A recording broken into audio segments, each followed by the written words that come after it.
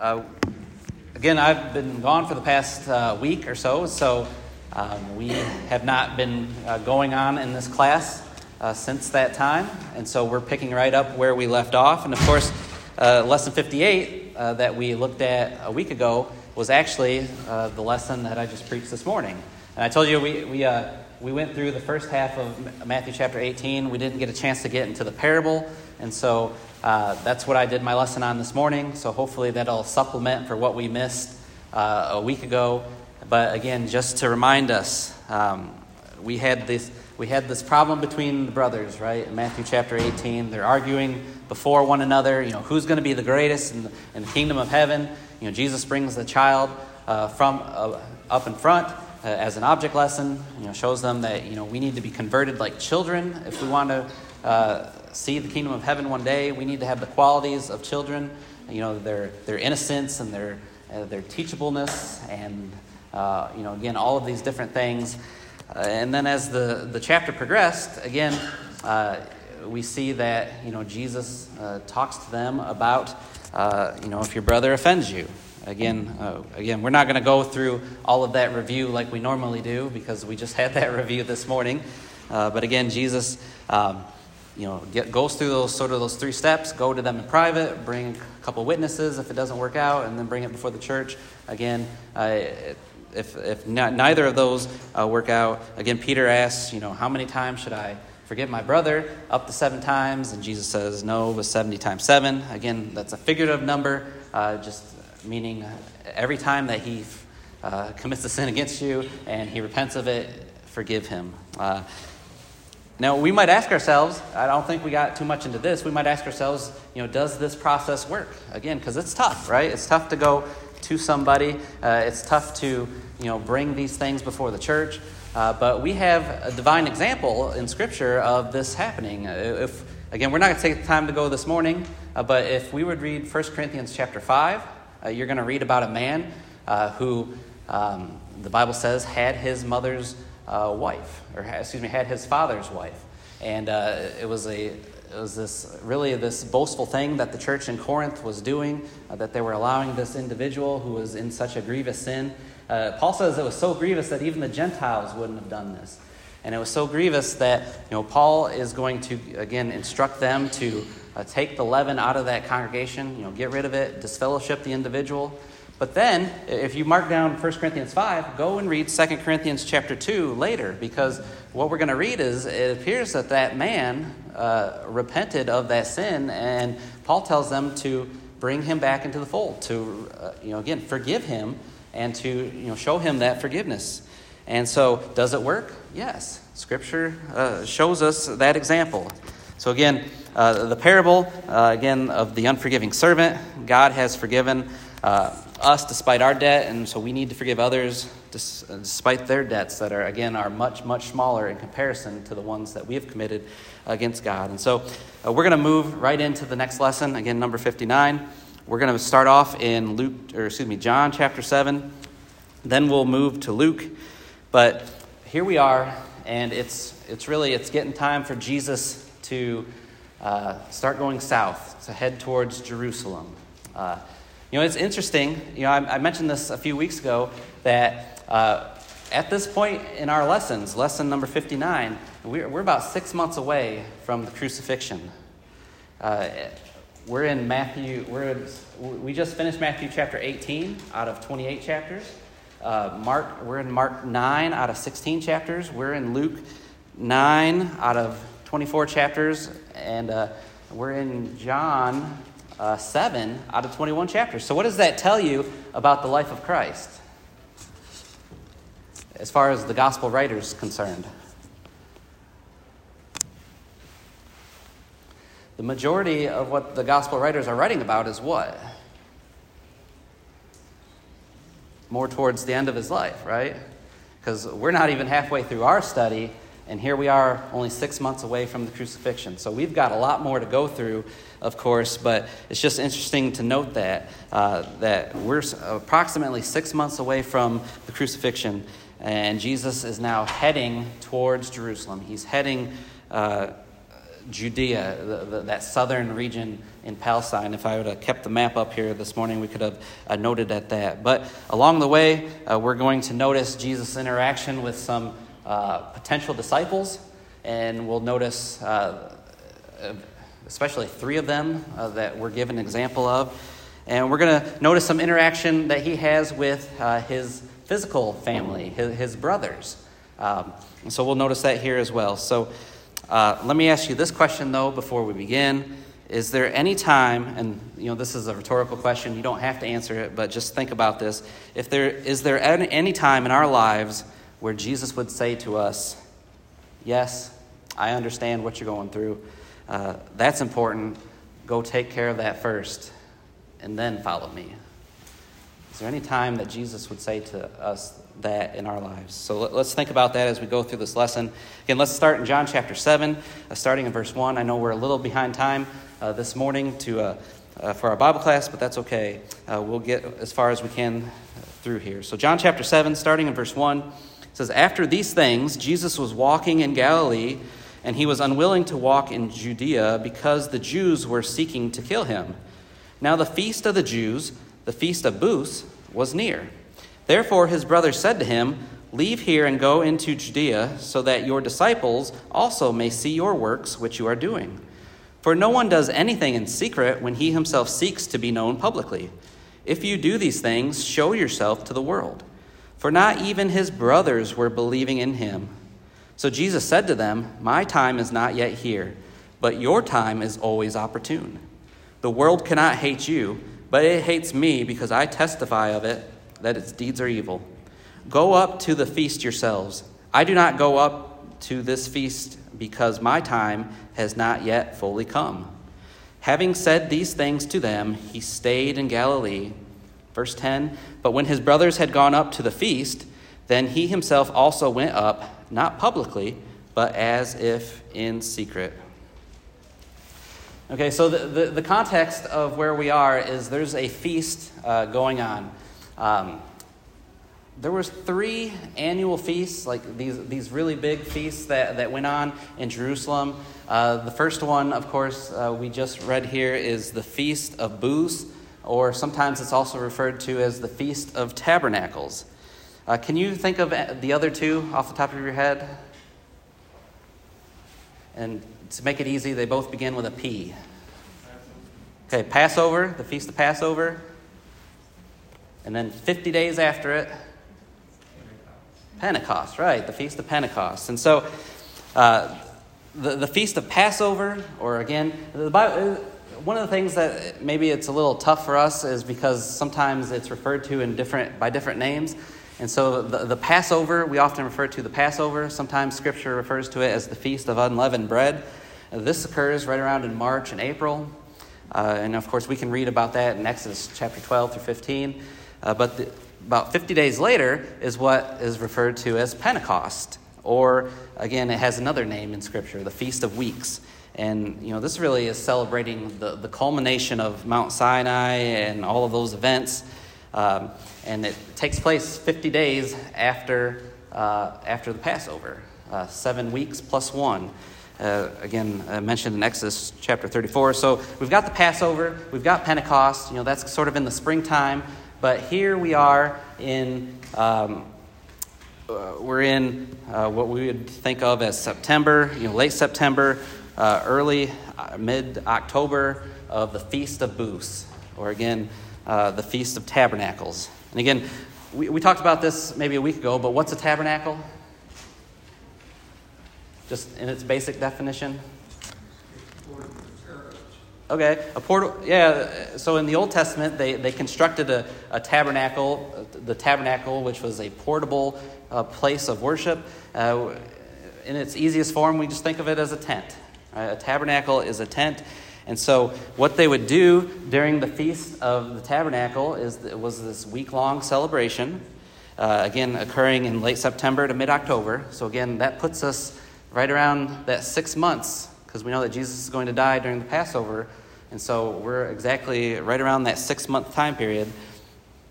And it was a time for them to, again, these celebrations, these holidays, if you will. These are godly, divinely prescribed to the people. Right? These aren't things that they came up with, but God, instructed them to celebrate these instances. And so the Feast of Tabernacles, the Feast of Booths, was a celebration, a week-long celebration for them to remember really their time in the wilderness. And so when they would come to Jerusalem, and when the men would come to celebrate that, they would, take some branches and some palm leaves, and they'd construct their own tabernacles, their own booths. And so as a way of remembering, the time that their ancestors spent in the wilderness. So this is the celebration that's going on. Wednesday in our study, we're actually going to notice the things that go on at this feast. Jesus is not going to go to the feast as of right now in our study this morning, but on Wednesday we'll read about what happens at the feast. But just, again, to give us context of where we are, the brothers of Jesus are, asking Jesus, why don't you go to the feast? Why don't you go to Jerusalem? Again, do we remember Jesus' brothers? How many brothers did Jesus have that we know of? More than 2. More than 3. 4, right. A couple of places we can see this, and Matthew chapter 13, verse 55. We'll notice here, is not this the carpenter's son? Is not his mother called Mary, and his brothers James and Joseph and Simon and Judas?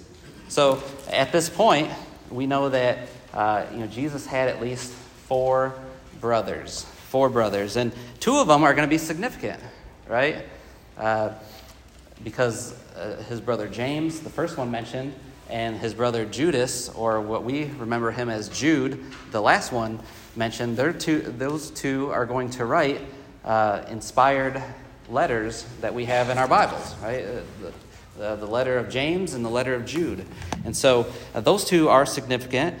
But at this point in the life of Jesus, do the brothers believe in Jesus' mission? No, not at all. And again, we notice here that, maybe they're a little condescending towards him. They tell him, again in verse 4, for no one does anything in secret when he himself seeks to be known publicly. If you do these things, show yourself to the world. Right? If you want to be a country music star, where would you move to? Nashville, right? If you wanted to be a famous actor, where would you move to? Hollywood. If you're claiming to be the Messiah, where would you move to? Jerusalem, right? The brothers say, if you truly are the Messiah, as you claim to be, go to Jerusalem, right? Show the people that you do these things. But of course, they did not believe him, it says there. Eventually, they're going to. When we get to Acts chapter 1, the brothers of Jesus, after Jesus dies and is buried but is resurrected, we're going to notice a change in their relationship with Jesus. We're going to notice that they're now worshiping Jesus, that they understand who Jesus is. And, that gives me a lot of comfort to me, is to know that, here's an example in Scripture where, maybe our families don't believe in, what we're doing, the worshiping of God and following Jesus, but there's always hope, right? There's always hope that maybe one day they'll see things through the eyes of Scripture, through the eyes of Jesus. And so, again, the brothers at this point, they don't believe in Jesus. They don't believe in the things that he can do. And Jesus' response was to explain that they could go. You guys go ahead and go to the feast. But at this time, it appears it's going to be too dangerous for Jesus. Again, verse 1 says that there are people in that area that are seeking to kill him. Right? It's not his divine time to die. Right? He's on a divine calendar, a divine timeline, God's timeline. And it's not his time. He's not going to put himself in that danger at this time. And so he says he's not going to go. What did Jesus say was the reason the world hated him there in verse 7.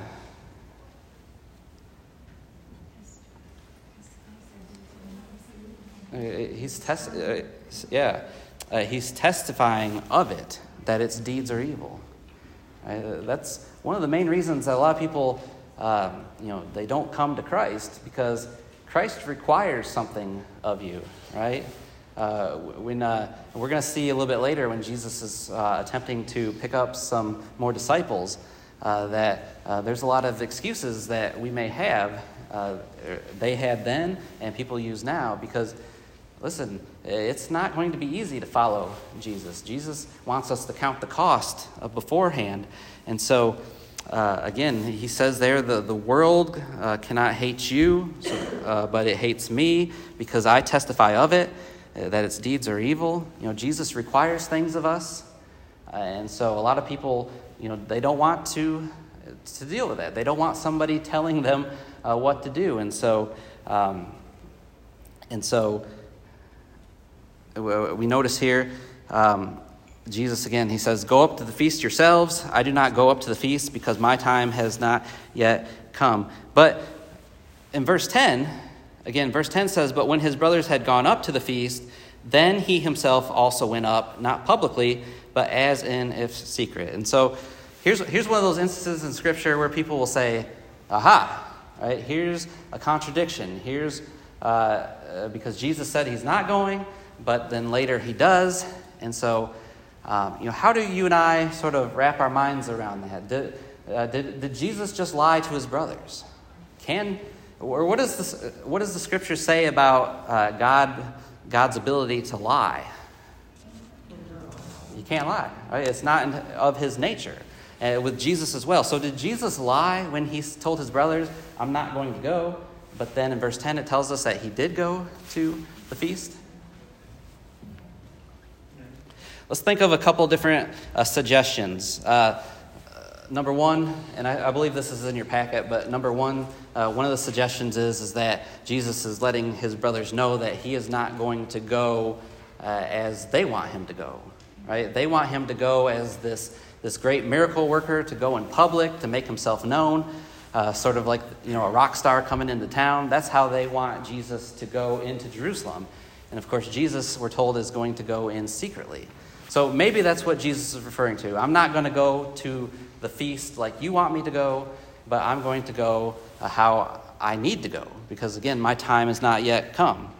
But probably the more likely scenario is that what he was saying was it was not yet time for him to go to the feast. Is anyone reading out of the King James or the New King James? Because I'd like you to read what it says there, and again in verse 8 of John chapter 7. If somebody could read that.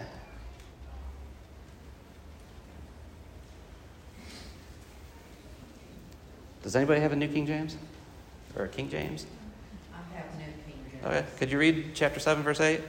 "You go up to this feast. I am not yet going up to this feast, for my time has not yet fully come." Okay, so the New King James and King James, their translation makes it sound like that's the point, that it's not yet time for me to go.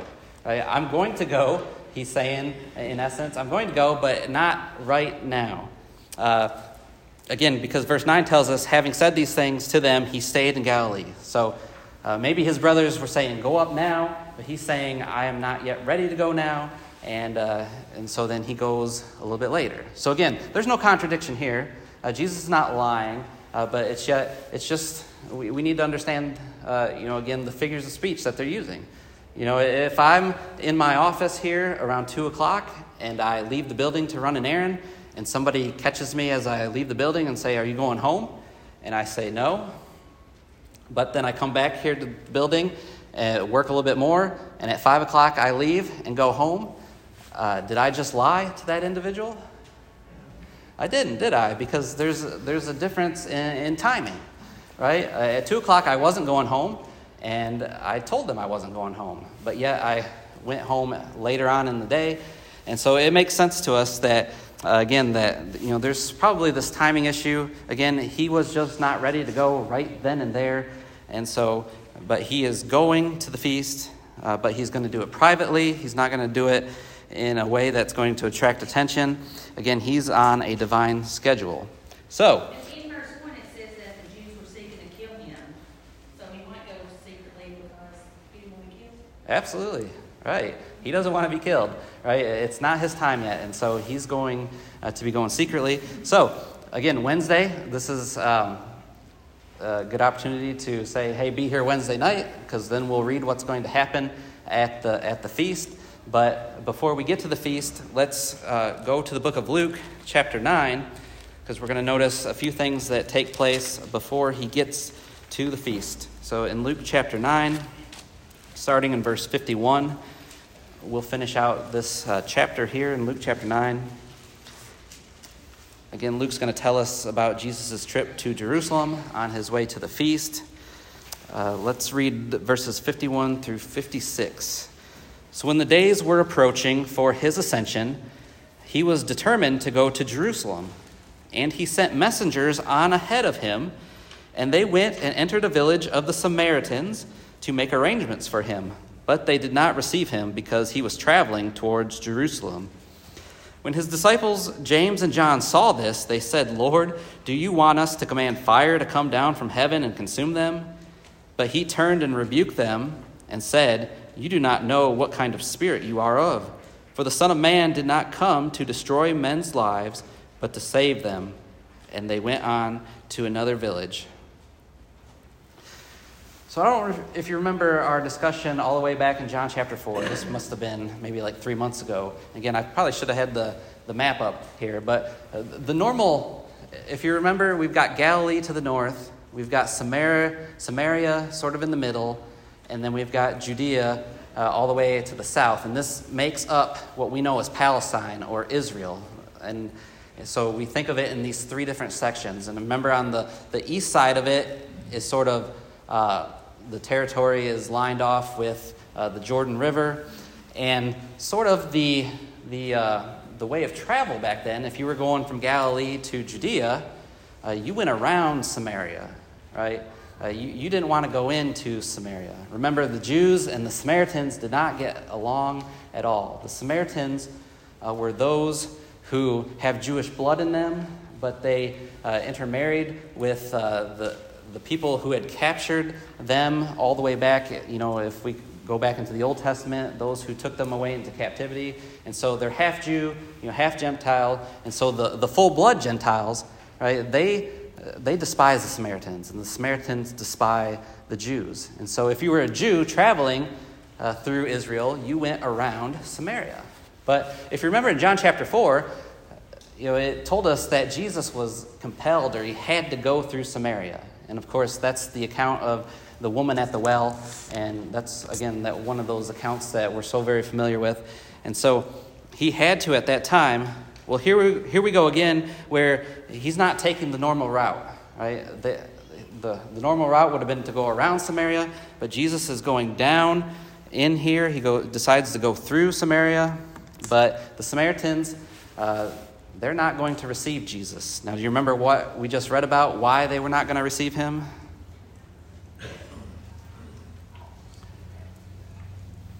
They found out that he's going to go worship in Jerusalem, right? And again, there's conflicting, thoughts between the two. They don't get along, and so they're not going to help Jesus and his crew out, his apostles. And what's James and John's reaction to this? Remember, their nicknames are the Sons of Thunder, and so what's their reaction here?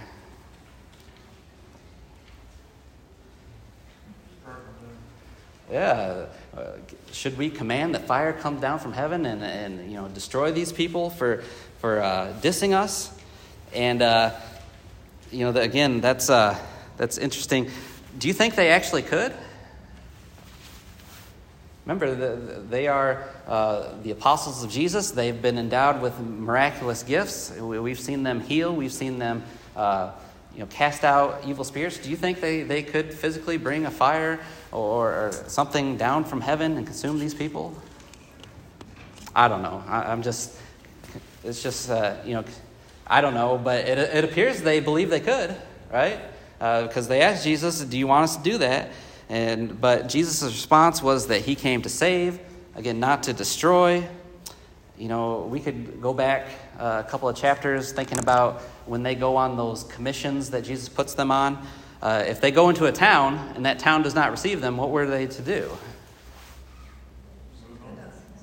Yeah, kick the dust off their feet and move on.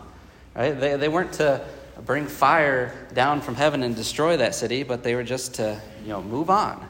And so, again, here's another great lesson for us that we could learn. We shouldn't take rejection personally. We bring the gospel to someone, they reject us, they tell us to leave. Don't take it personally. Don't ask God to bring fire down upon them as James and John did, but just move on. And so with our time remaining, let's finish up Luke chapter 9 because here's sort of the emphasis of this lesson. Luke chapter 9, starting in verse 50. Well, let's take this a little by little. Starting in verse 57. Again, we're going to see 3 different types of excuses used by individuals that Jesus is going to talk to, again, on his way to Jerusalem. And let's look at the first few. This is the impulsive candidate. Okay, verses 57 and 58. It says, "And they were going along the road. Someone said to him, 'I will follow you wherever you go.' And Jesus said to him, 'The foxes have holes, and the birds of the air have nests, but the Son of Man has nowhere to lay his head.'" So here's the impulsive candidate, the person who Jesus is looking to recruit to become a disciple, and he says, "I'm going to go with you. I will follow you, Jesus." Now, the one thing that we need to mention before we go any further is, does Jesus know the hearts of men? He does, doesn't he? And we see this over and over again when he interacts with people, is that he knows their hearts. And so we see when he's talking to maybe the Pharisees who are trying to trap him, we see him sort of act in a different way towards others that might have a good heart towards him. And so we know that Jesus can read the hearts of men. And so the way he responds to individuals are appropriate. And so, again, notice this individual, this man is impulsive. He says, "Yes, I will follow you." But Jesus' response is, "The fox have holes and the birds of the air have nests, but the Son of Man has nowhere to lay his head." What there is Jesus trying to convey by saying, the foxes have holes and the birds have nests? What's the nature of fox holes and birds' nests? Is a better question.